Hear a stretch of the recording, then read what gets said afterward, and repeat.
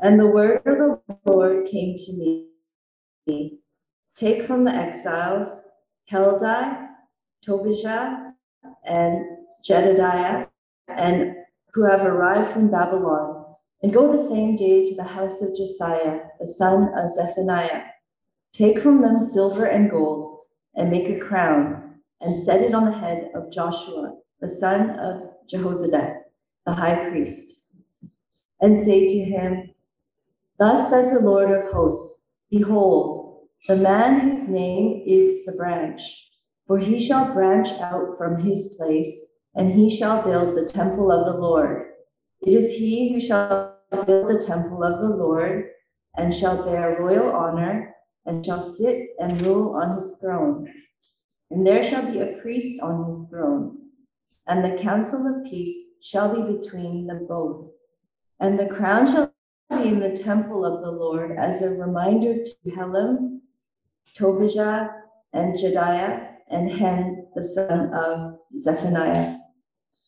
And those who are far off shall come and help to build the temple of the Lord. And you shall know that the Lord of hosts has sent me to you, and this shall come to pass, if you will diligently obey the voice of the Lord your God. This is the word of the Lord. Well, friends, good morning. It's lovely to see you at church this morning. If we haven't met, my name is Huey, and I'm one of the ministers here at this church. And just so that you're aware, this morning our sound system sort of cut out completely. And so Jono and others have worked really hard to kind of bring it back. So if you're experiencing sort of sound issues here or on Zoom, then just know that that's the case, and very thankful to God for our team who know about these things and can help us. I think Jono's 50% grey hair this morning, but can you all hear me okay at the back? Yep, wonderful. Well, it'd be great if you can have Zechariah chapter 6 open in front of you, and we'll look through that carefully this morning. But how about as we turn to Zechariah 6, let me lead us in prayer, and we'll ask for God's help to understand his word to us. Let's pray. Our Heavenly Father, we thank you so much for the great privilege of being your people. Thank you for the freedom to be able to gather in this way around your word. And we thank you that you are a God who reveals yourself in the scriptures. And so we ask that you would help us to listen attentively to the things you say to us this morning. And in doing so, we ask that we might come to know you and your Son, our Lord Jesus, more and more, so that we might follow him as our King in the way that he desires. And we pray this in Jesus' name. Amen. Well, friends, what are some signs that give you hope? What are some signs that give you hope? When I asked this question in our growth group this week, someone mentioned the Statue of Liberty. When immigrants arrive in New York and see the Statue of Liberty, they are given hope of freedom and opportunity and a place to realize their dreams. Or it could be signs of labor. We've had many babies born in our congregation recently, and hands up if you're expecting to give birth sometime soon. A few of you. So mothers will know that when you start having contractions, that's the sign that despite a world of pain to come, sorry ladies, despite a world of pain to come, it will be soon over, and it will give way to the hope of a new life being born. Or perhaps it's a road sign. If you see a sign that says Gold Coast, 50 kilometres, that's a sign that very soon your long journey will be over and you'll be sitting on a sun-soaked beach.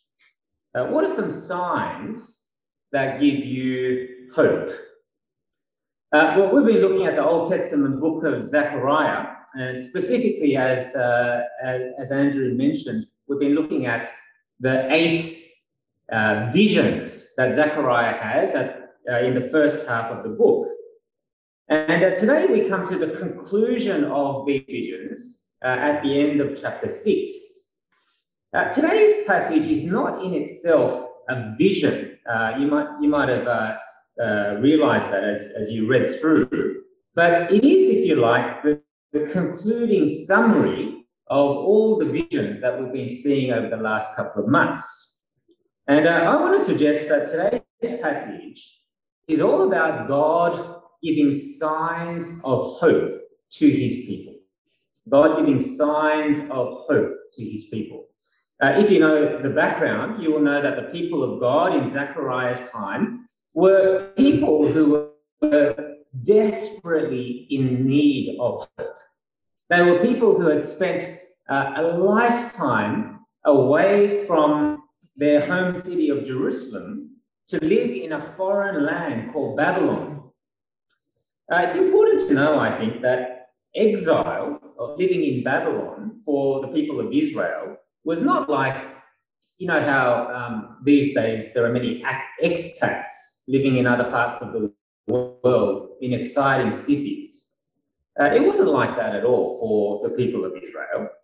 For living in exile was a sure sign to Israel that God had abandoned them for their sins, for their sin and rebellion and idolatry against God. Sure, many of them were living in material comfort in the land of Babylon, as we've seen in previous weeks. But as you and I probably perceive, the material comforts of this world are no guarantee of the kind of real peace and real security and real satisfaction that our hearts cry out for. Is that true? I mean, how many people have everything that money can buy and yet live with inner turmoil or deep insecurities or dissatisfaction because something is not right in their lives, something is missing in their lives? To be materially rich but without God in this world is the epitome of hopelessness. And so, in many ways, the experience of Israel in exile was a spiritual death. It was God forsaking you. It was, if you like, a living hell. However, even though many of the people who were in exile had now returned to the city of Jerusalem, and even though God himself had returned to be with his people in response to his people's repentance, it wasn't as though life had become dramatically more easy for the people of God. And so today's passage is really about God giving signs of hope for his people, because God's promise to them, as we've been seeing all along, is that he would dwell with them in a way never before experienced. He would be with them. He would live with them, and he would bring blessing to them in a way not previously imagined. Now, the first sign of hope that you can see in our passage is the crowning of Joshua the high priest. The crowning of Joshua the high priest. You can see it there from verse 9, where Zechariah is told to take something from the exiles who have recently returned to Jerusalem from Babylon. To be honest, I'm not sure who Heldai and Tobijah and Jedaiah are. It doesn't seem to matter too much in this passage, although they were probably very well known to the people in Zechariah's time. But what is Zechariah to take from them?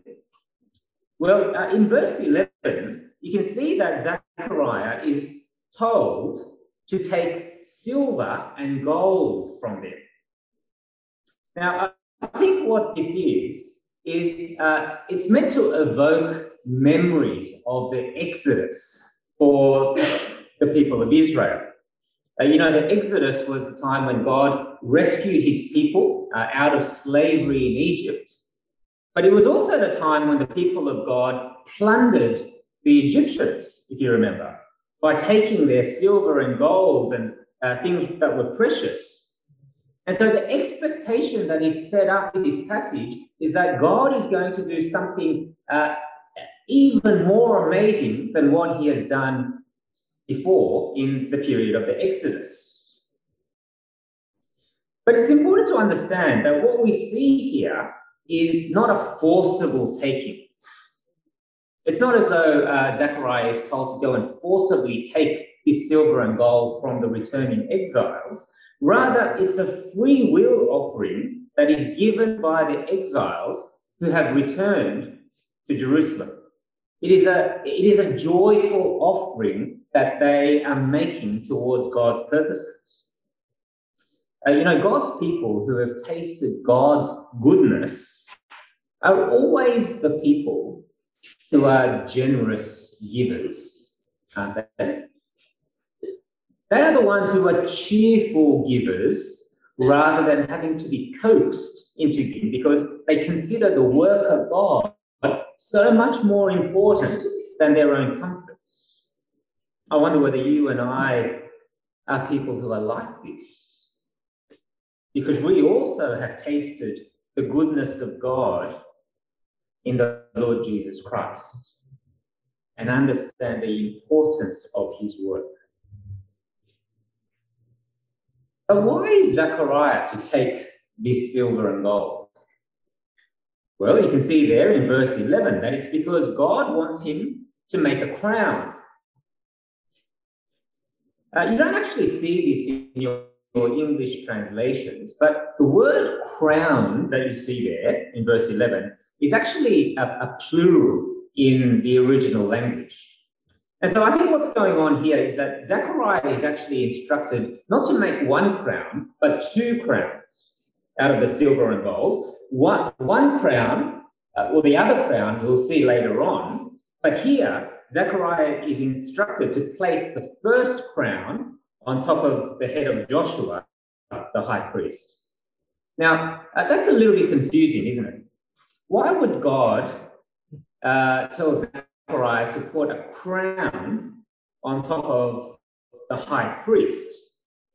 For when you and I see crowns in the Bible, just as in our children's talk, we naturally think of kings, don't we? The rule of kings. But here, a crown is placed on the head, not of a king, but on the head of a high priest in Israel. And so what is going on here?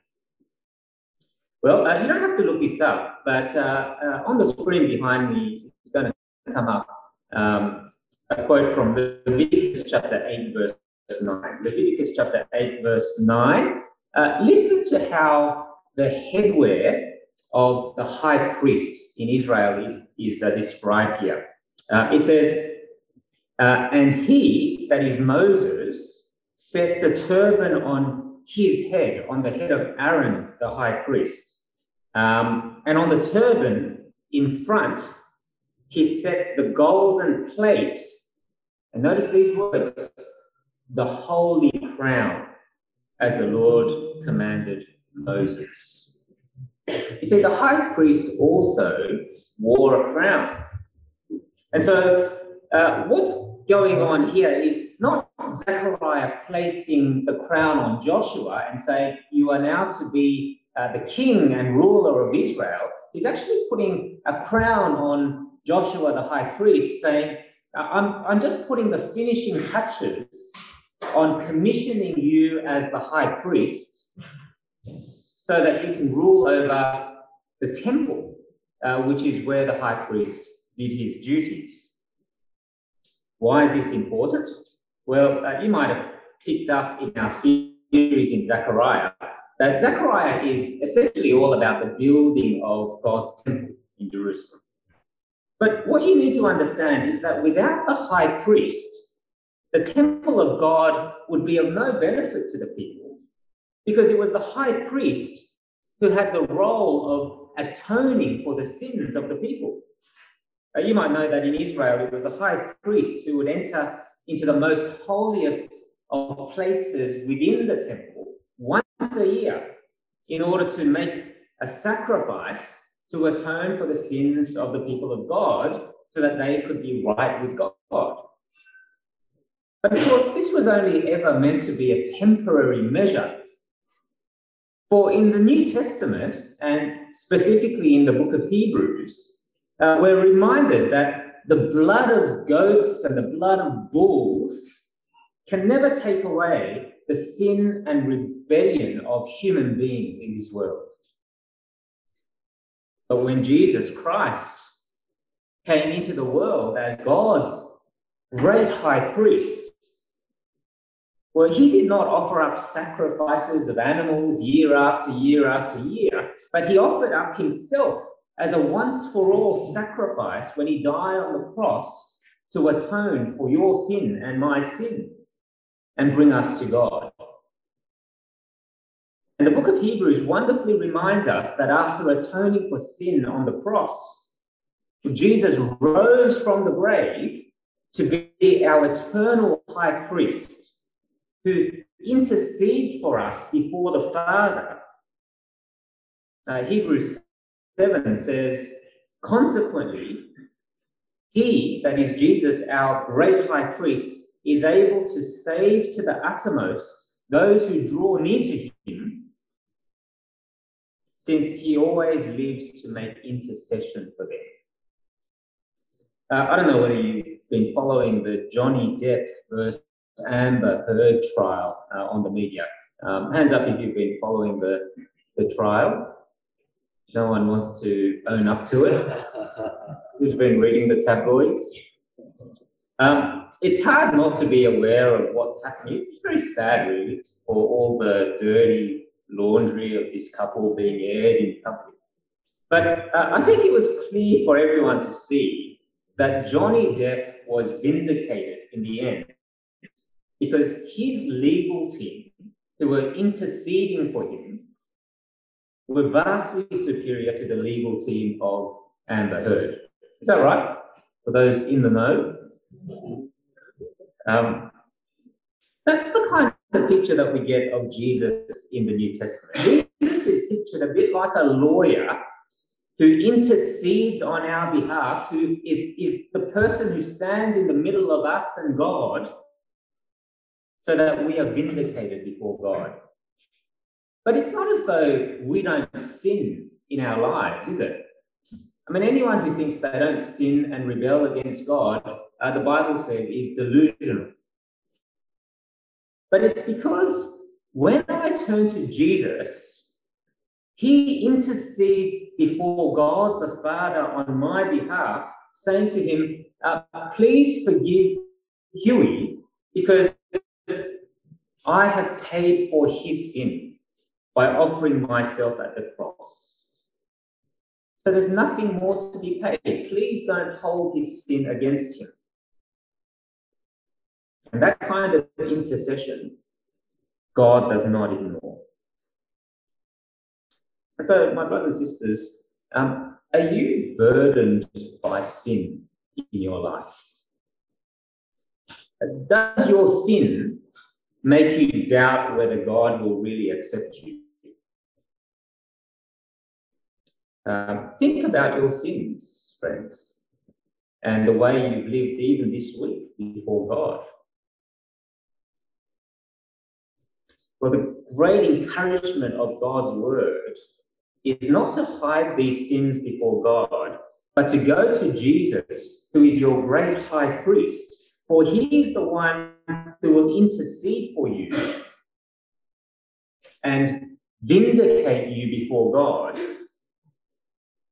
through his atoning sacrifice on the cross for your sin.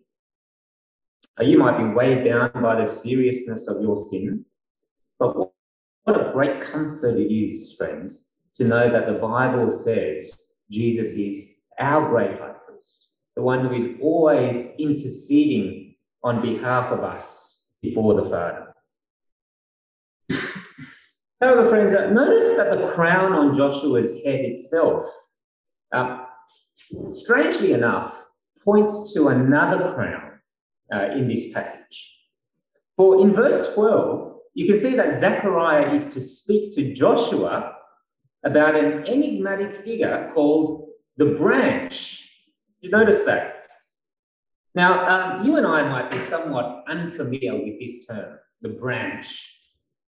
But the people of Israel would know exactly what Zechariah is talking about here, because in the Old Testament, the branch was actually code for God's Messiah. For in the Old Testament, God had promised his people that he would send a Messiah or send a king who would be in the line of King David, the greatest king in Israel's history. And this king would not be like all the other degenerate kings in Israel who led the people into sin and idolatry and ultimately into exile, but this king would be a righteous king, a king of justice. And this king would rule not only over the land of Israel, but ultimately over the face of the whole earth. This would be a king who would bring salvation to God's people and bring judgment and destruction to those who would not bow the knee to him, you see. In Isaiah chapter 11, verse 1, notice that God had promised this for the future. It says, there shall come forth a shoot from the stump of Jesse. Jesse was King David's father. And as a branch from his roots shall bear fruit. Or have a look with me at Jeremiah chapter 33, verse 15. Jeremiah 33, verse 15. God had promised for the future, in those days, and at that time, I will cause a righteous branch to spring up for David, and he shall execute justice and righteousness in the land. In those days, Judah will be saved, and Jerusalem will dwell securely. It seems that the branch, or literally the shoot, is an entirely appropriate description because in the exile, Israel was actually like a tree that had been cut down and chopped down. A few years ago, I had a tree in my backyard that needed chopping down. And so I called Harry the tree lopper to come and cut down this tree for me. He was a big Lebanese man. Apparently, there are a lot of trees in Lebanon, so he knew exactly what he was doing. And he came and cut down this tree, and to this day, there is just this stump in my backyard, this dead tree. And that's the kind of image we get of God's people in the Old Testament. They were cut down. There was just a stump left. They were dead before God. And yet, what God is promising here is that there will be a branch or a shoot that kind of grows out of that dead tree to bring it back to life, you see. But friends, just look at the description of this man who will be the branch to bring Israel back to life. We've seen firstly that he will be a descendant of King David. But secondly, in verse 13, you'll see there that this branch is the one who is going to build the temple of the Lord. Thirdly, again in verse 13, he will be the one who bears majesty and will sit and rule on his throne. And finally, at the end of verse 13, it seems like he will share his rule with a priest, and there will be harmony between the two, between the king and the priest, as they work together to bring blessing to God's people, you see. Now, who is this branch? Who is this branch? Well, in the context of Zechariah, it seems like the branch is the person of Zerubbabel, who, if you remember, was the governor of Judah and Jerusalem at this time. Certainly, Zerubbabel, if you remember, was a descendant of King David. And he was the one who we know completed the building of God's temple in Jerusalem.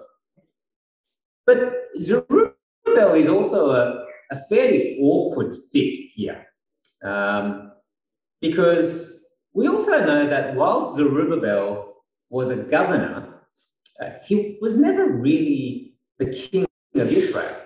He was never crowned as the king of Israel. About 500 years after the time of Zechariah, along comes Jesus.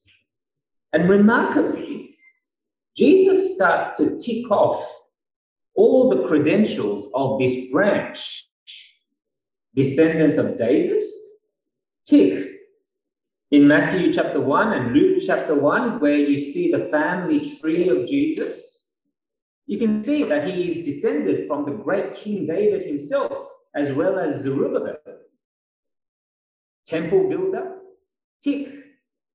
In John chapter 2, Jesus says to his disciples that if they destroy the temple, he is going to raise up the temple in 3 days. He wasn't, of course, talking about the physical temple in Jerusalem. He was talking about his own body, which was the temple of God where God himself resided. He was saying, destroy this at the cross and I will raise it up again in 3 days. Priest on the throne, tick. In fact, when Jesus comes, the role of the high priest and the role of God's king are in such great harmony that they exist in one person, so that he is able to bring blessing to his people. For as the great high priest, Jesus makes the perfect sacrifice, as we have seen, for the sins of the people. And as God's risen king, well, Jesus rules the world now with righteousness and justice and truth. Now, for us, that is a present reality, isn't it? As those who trust in Jesus, we know that Jesus is sitting on his throne, ruling this world with all majesty and glory and honor. But for the people of Zechariah's day, this was a future reality. And that's why in verse 14, the other crown that Zechariah was told to make was to be placed in the temple to remind the exiles that the day of this branch was coming. But if the people of Zechariah's day were to see this day of salvation, this day of the branch, well, they were to submit to God's rule. They were to submit to the crown. In other words, they were to submit their whole lives to the rule of God and live in obedience to God by continuing to build the temple.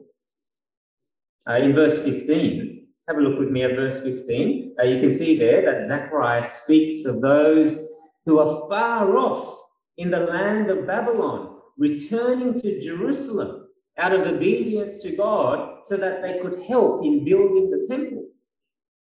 Further, God says that all the blessings that he has spoken about in the branch will be theirs, not just automatically, but as they diligently obey his voice by making the building project of God the priority of their lives.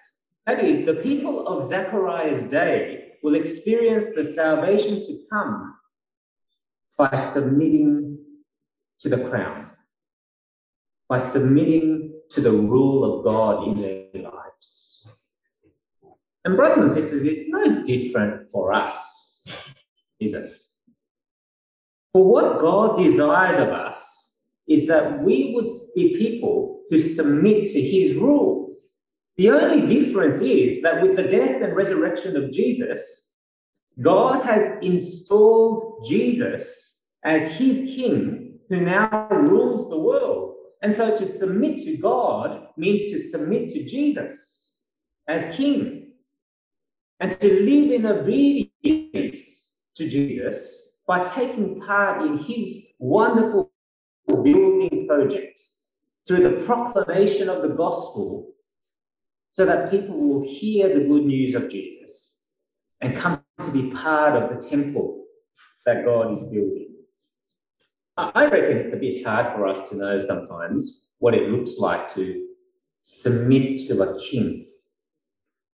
For our only experience of kingship of the Bible is perhaps the royal family in England. Is that right? We have a monarch in England. She's a lovely Christian lady from what I can gather. And we symbolically submit to the crown. And yet, the Queen actually has very little influence over the way we live our lives day by day. How many of us think about the Queen? Hands up if you've thought about the Queen this week. Oh, one person, well done. Or how many of us have read what she says? Or how many of us actually desire to do things that would please her? You see, none of us are in the slightest affected by that monarch. And yet that cannot be true of Jesus, can it? For to turn to Jesus as King, as our King, means to let him rule over every part of our lives and to make his work the priority of our lives, you see. When I was a young Christian, a wise Christian pastor often said that if Jesus is the King of your life, then you would think about your life and your decisions in the following way. Firstly, you would pick a church or ministry where you would be committed to serving Jesus and building his temple as a priority. Secondly, you would choose to live as close as possible to your church to maximize the opportunities to serve Jesus in this way. And finally, you would choose a job that will finance this happening. Now, I know what many of you would say. You would say, have you seen the house prices in Strathfield lately? That's what you would say, isn't it? There's absolutely no way I can afford to live in Strathfield. That may be true, but it's not really about living in Strathfield, is it? It's about whether you and I are submitting to Jesus as our King and living in obedience to him in building his kingdom, so that we are willing to rearrange all the big things in our lives in ways that serve Jesus and the building of his kingdom. Is that what you do in your life? Are you willing to do that? Or is there a limit where you no longer want to submit to the King? In actual fact, I think the sad reality is that many Christian people make decisions in their lives in completely the opposite way. And you tell me whether this is true or not. Many Christians do this. Firstly, they make decisions about their lifestyle for themselves and for their children, if they have children. Secondly, they choose a job that will finance the kind of lifestyle that they want. If that lifestyle means traveling all over the place and experiencing everything that this world has to offer so that they can tick off everything on their bucket list, well, so be it. And thirdly, they will choose a church so that they can kind of fit Jesus in around the edges of their lives after they've done everything that they want to do, you see.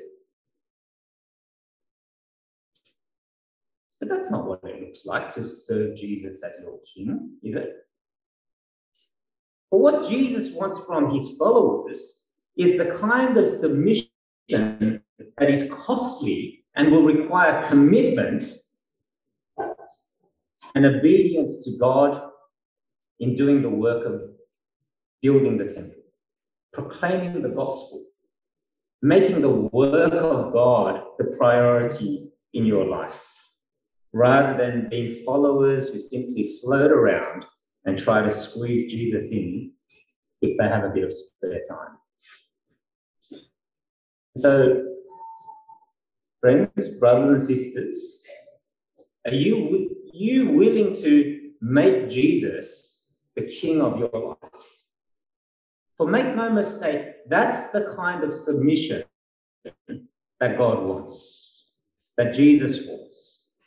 Are you willing to throw away your own crown, thinking that you and I are the masters, the kings, the Lord of our own lives, and cast it before Jesus because you want him to be the one who rules your life? For that is the kind of submission that Jesus desires, and that is the kind of submission that will lead to the blessing of forgiveness of sins and eternal life in the kingdom of heaven, rather than eternal punishment for sin and an eternally dark future. God has sent his branch.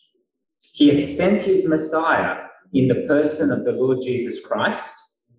In love, this branch, this Messiah went to the cross to pay the penalty for your sin and my sin, and he rose again to be the King of the world. If you're looking for a sign that can give you hope, it is the death and resurrection of Jesus.